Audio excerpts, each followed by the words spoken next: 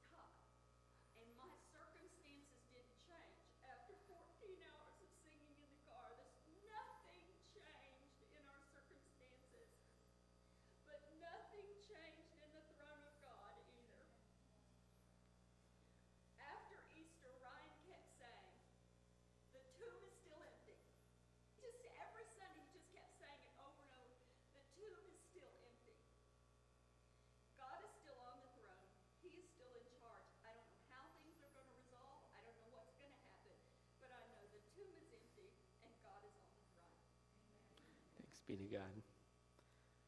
Well, this morning, I'm sorry. Go ahead.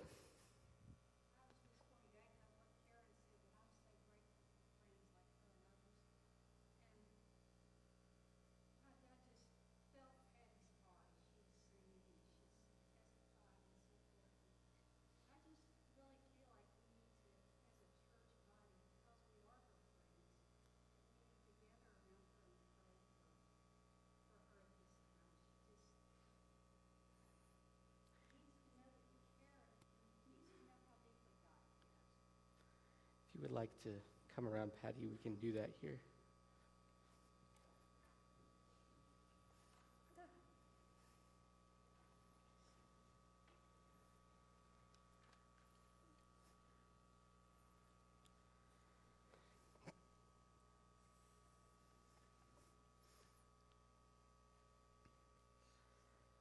Father, we've experienced you this morning more than we ever could by a sermon or a song. But as Patty said, sometimes you need to sit in a 14-hour drive and hear the words you have to say, even if we don't want to listen. God, as a church family and as a church body, let us come around her. There's so much we've been praying for. And we've seen your work, but your work isn't finished. Give her peace and give her family peace in all the different situations going on. Let her know that we love her, and in this stress of the mundane, let it step aside because it's not what's important right now. Let us as a body wrap around her and let her know that she has peace and that she is loved, and that we are here for her, and you are in our midst, and you are going before us, and you're in here with us. And we love to say seasons, but sometimes those seasons never seem to end. So God, as we're in it and we're in the middle of it, let us feel your presence as we walk through it. Let us not find you as a goal to get to, but someone who's guiding us as we go along. Let us feel you and let us trust you and let us be guided by you. And if we cry out in anger or sadness or misunderstand, let us feel you and let us trust you and listen to us and calm us and love us. And thank you for all that you're doing. In your name, amen.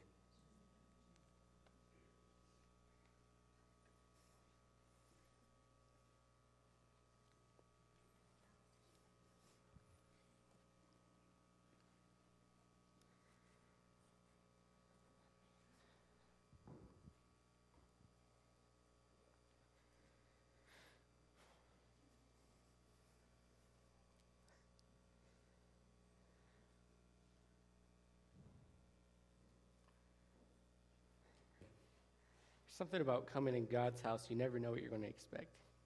You never know what you're going to find.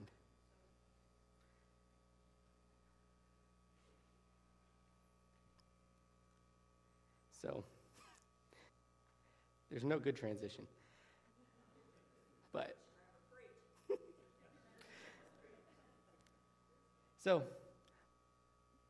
several weeks ago, or a month or two, I don't know what day it is, we had a baby dedication. Several members of my family were here, and one of them was my sister.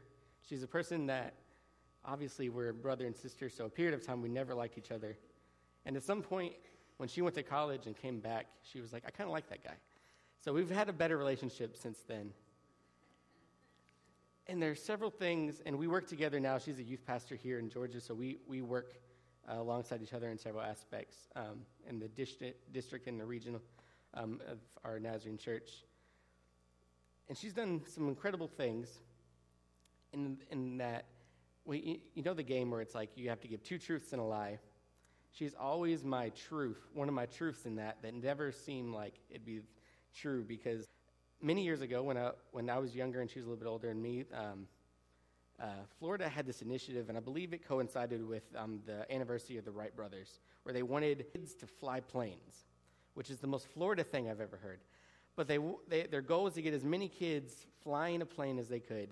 And so my parents knew somebody that had their own plane, and so we went to their house, and they took us to their little hangar, and they had this small 4 or 5 person plane, and they took us up, and my sister Courtney, she's holding onto the wheel. That's not what it's called, but I don't know what it's called.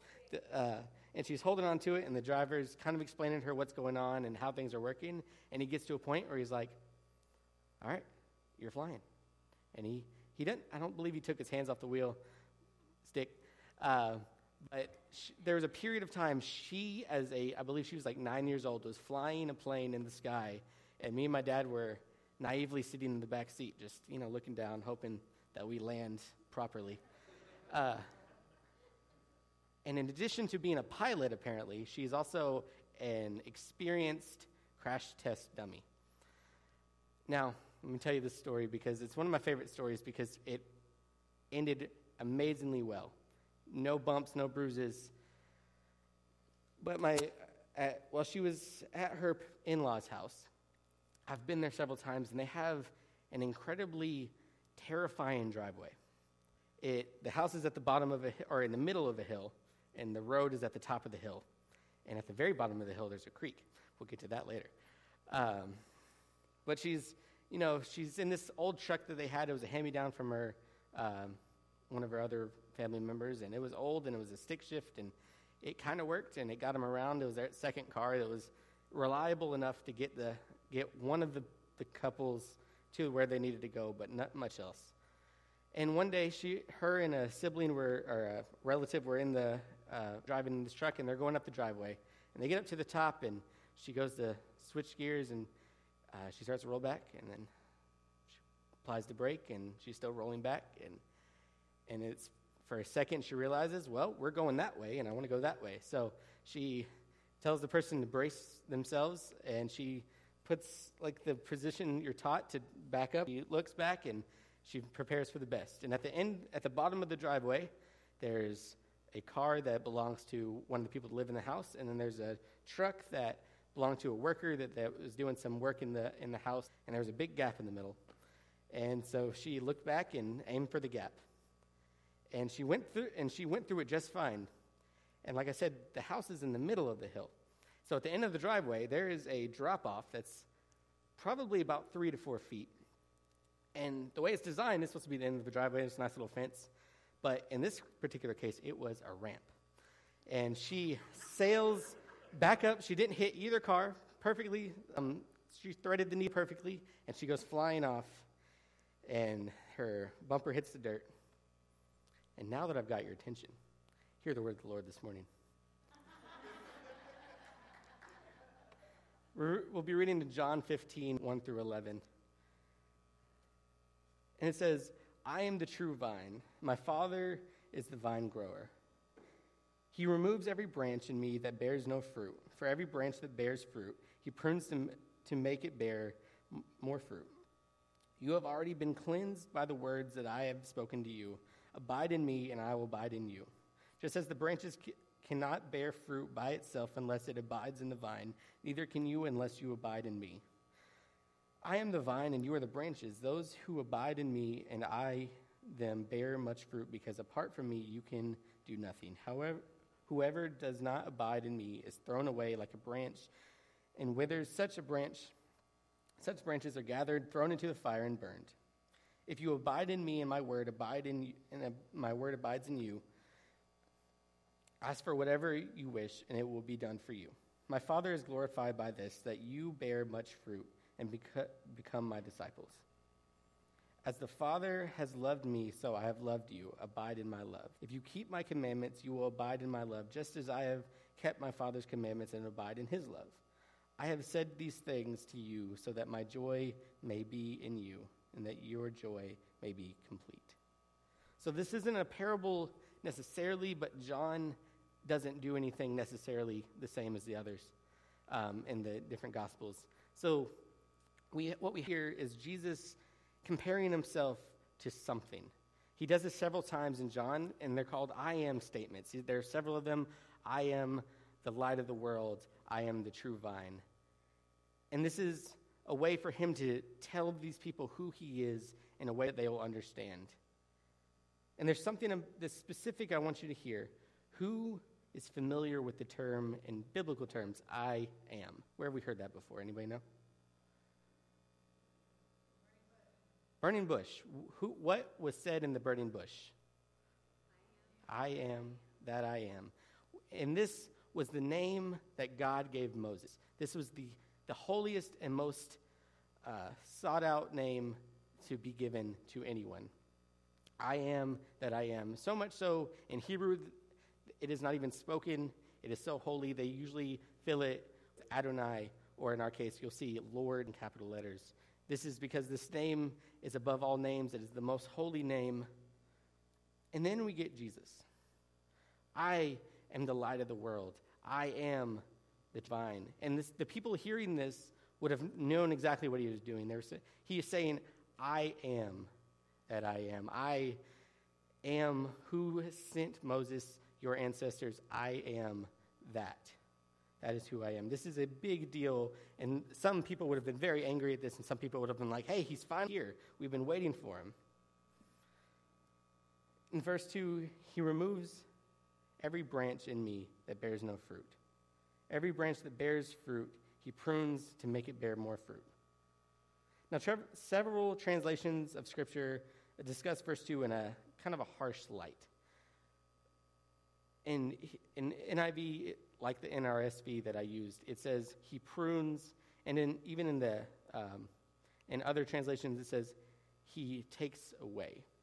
And now we kind of get this image of just being completely cut off and removed and taken out. And a lot of the times we might associate that with like when Jesus says, if you look at a woman a certain way, gouge out your eye, completely take it away. Get it out of here, get it gone. But if we look at it in another light, The Greek root word used in these cases begins with arrow, which means to lift up. There's more in line with a common vineyard practices of the vine dresser wouldn't just clip off the branch, not just produce, which didn't produce fruit immediately, but rather it might lift up the branch from the ground or the lower position so that the sun and the rain might fall on the branch to help produce more and to produce better. This is the loving grace that the Father can give us. For sure, it seems like, naturally, like, okay, it's not producing fruit. Get it out of here. We got more branches to worry about, more fruit to grow. And if that was the case, many of us would be lost. There would be no hope for us. Some of us would, like, we were raised right from the beginning, and we were heard the right things, we're on the right track.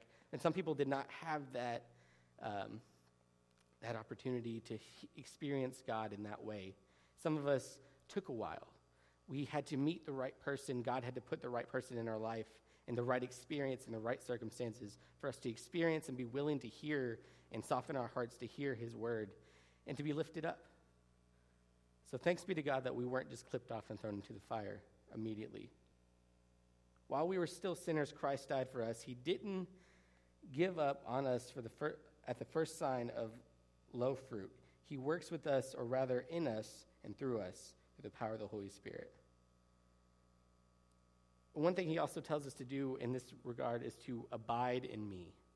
Like most vines, it says that a branch by itself is not going to bear any fruit. It has no nutrients. It has no way to access the water and the sunlight and the growth from the vine. We have to be in him. We have to work in him, and we have to constantly be experiencing and feeling and growing in him. This is holiness life. This is being so in tune with God that we are growing and experiencing him. We as Nazarenes have a name for this. It's called entire sanctification. And it's growing and being a part of the vine so much so that we keep growing and growing and growing. But if we were ever clipped off, if we were ever separated, we would eventually wither. And now that is to say that there is no more hope. Not to say that there's no more hope, because to follow the analogy, some of the best farmers can aggregate. That's not the right word. They could put you back together and wrap it up, graft it, and we could put you back together, and you can heal and grow and continue. And to put it another way, a way to look at it that I learned in college, it was a very simple, offhanded way, but it impacted a lot of us that heard it, that sanctification, entire sanctification, is like having a bottle or a cup of water that has dirt in it, and as you pour water into it, as you keep pouring, the water will eventually pull the dirt out and remove it. And if you keep pouring and you keep pouring and you keep pouring, it stays fresh and pure. And if you put it under a faucet, it'll never allow anything to enter in. But as soon as you pull it away from that faucet, it'll get stagnant, dust, dirt, other things will enter into it. And as soon as you open that tap back up, fresh and clean water. In verse 7, it says, "If you abide in me and my word abides in you, ask for whatever you wish, and it will be given and be done for you." It must be made clear that Jesus is not the magic genie from the lamp. When we abide in Christ, we long for the things that he longs for. Therefore, when we remain in him and his word, the things that we ask for and the mindset that we are in will be of Christ and will be his will.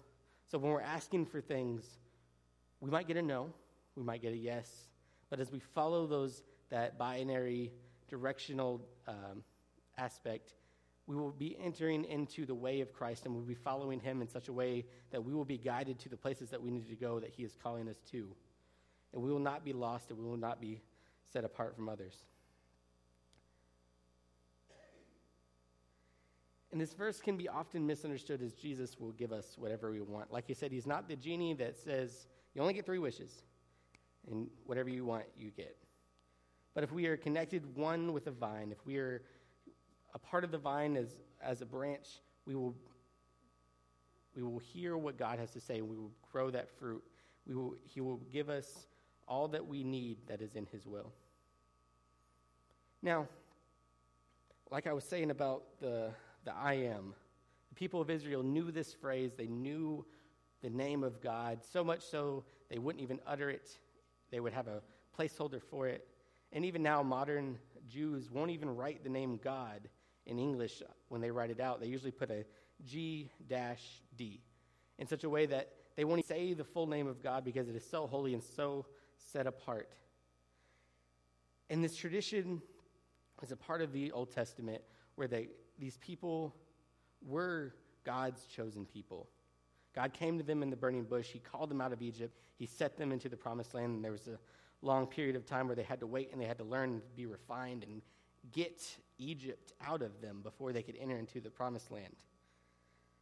But the temptations of the world, the temptations of Egypt and Babylon and all these different places around them were so strong that God was refining and refining and clipping and pruning and pruning and pruning until there was nothing left.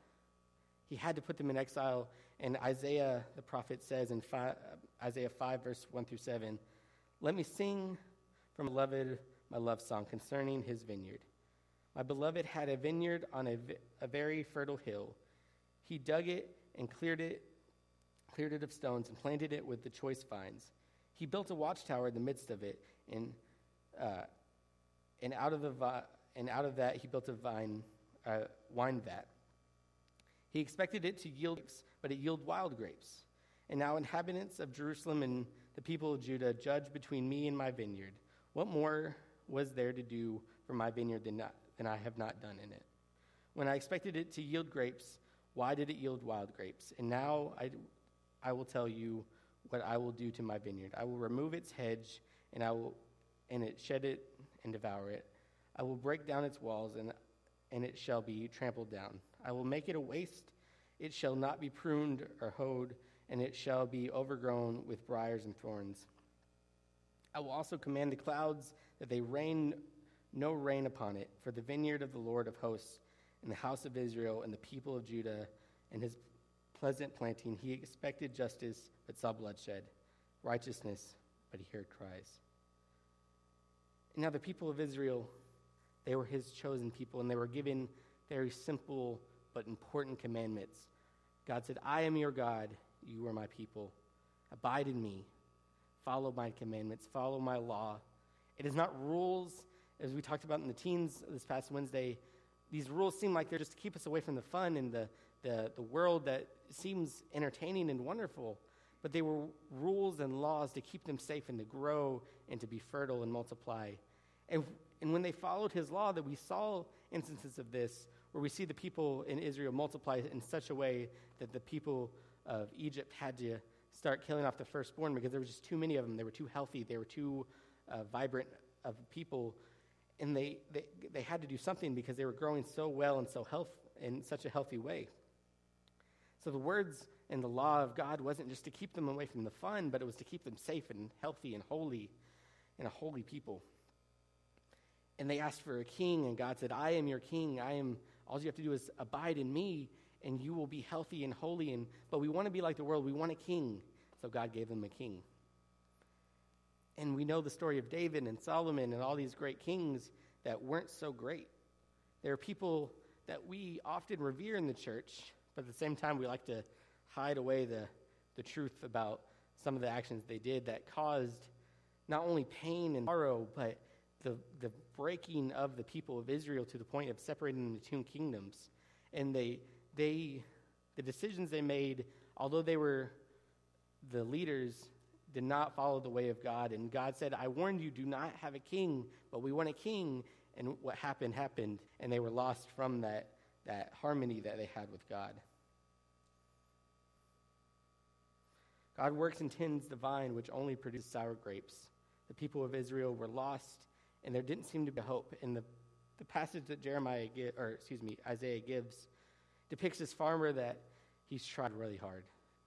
He has this great vine. He's spent a lot of money. He's tilled it, and he's worked and worked and worked every season, hoping to have a robust harvest. But every grape that he had was small and shriveled and sour, and they were not good. And no matter what he did, there was no hope for this thing.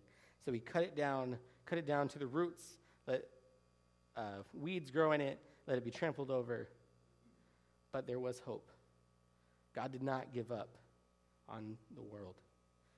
Isaiah Continues on in chapter 11, 1 through 3. He says, "A shoot shall come out of the stump of Jesse, and a branch shall grow out of his roots. The Spirit of the Lord shall rest on him, and spirit of wisdom and understanding, the spirit of counsel and might, the spirit of knowledge and the fear of the Lord. His delight shall be the fear of the Lord." And just to make sure you stay with me on this connection, if you don't know who Jesse is, he is the father of David. When the prophet came to David, or David's father, he says, "Bring me all your sons." And he says, "Here are my sons." And he went one by one, and none of them were the right fit, until he found David out in the field, and he says, "This will be the king." And as we know, the line of David brings us the true vine. Jesus came in the line of David from the stories we've heard, and that vine grew out of the stump. God had enough. We see this kind of anger in the story of Noah, where he wipes out the whole world, but he has hope. He has hope in his creation. He says, this people, Noah's family, they will be my people. And he has this realization again where he has the people of Israel. He sets apart Abraham, Isaac, and Jacob, and all of their descendants, but they still turn against him. They turn away from him and turn to sin, and he cuts them down once more.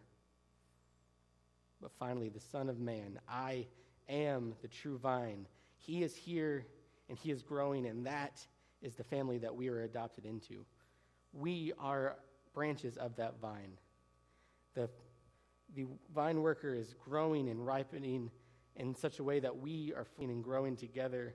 And when there are things that we struggle with, God cuts them out of our lives, and he works and lifts us up where he needs to be lifted up and cuts off what needs to be cut off. Now, back to the wonderful story of my sister.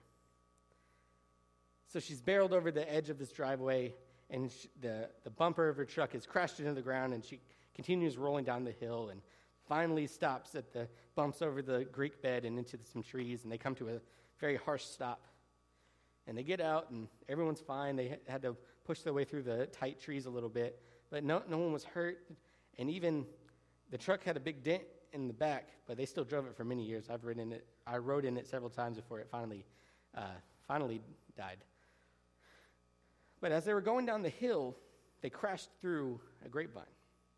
And now this grapevine, my sister's father-in-law had planted it for many years, and it was growing, but it wasn't growing enough. There wasn't a whole lot of fruit coming off of it, and what was there wasn't that great. And he would work it, and just nothing ever came of it until one day, his truck just wipes through it and just prunes the heck out of it. In the next season, my father-in-law, or my sister's father-in-law, noted, "Man, those grapes grew better than ever." So this morning we've felt God here in this place, and I still feel him this morning. God is working in all of us. We are a part of his vine, and we abide in him. And that takes work. That takes effort. It takes all of us to say, these are the things that I struggle with in my life. And God is trying to prune and trying to lift up in your life.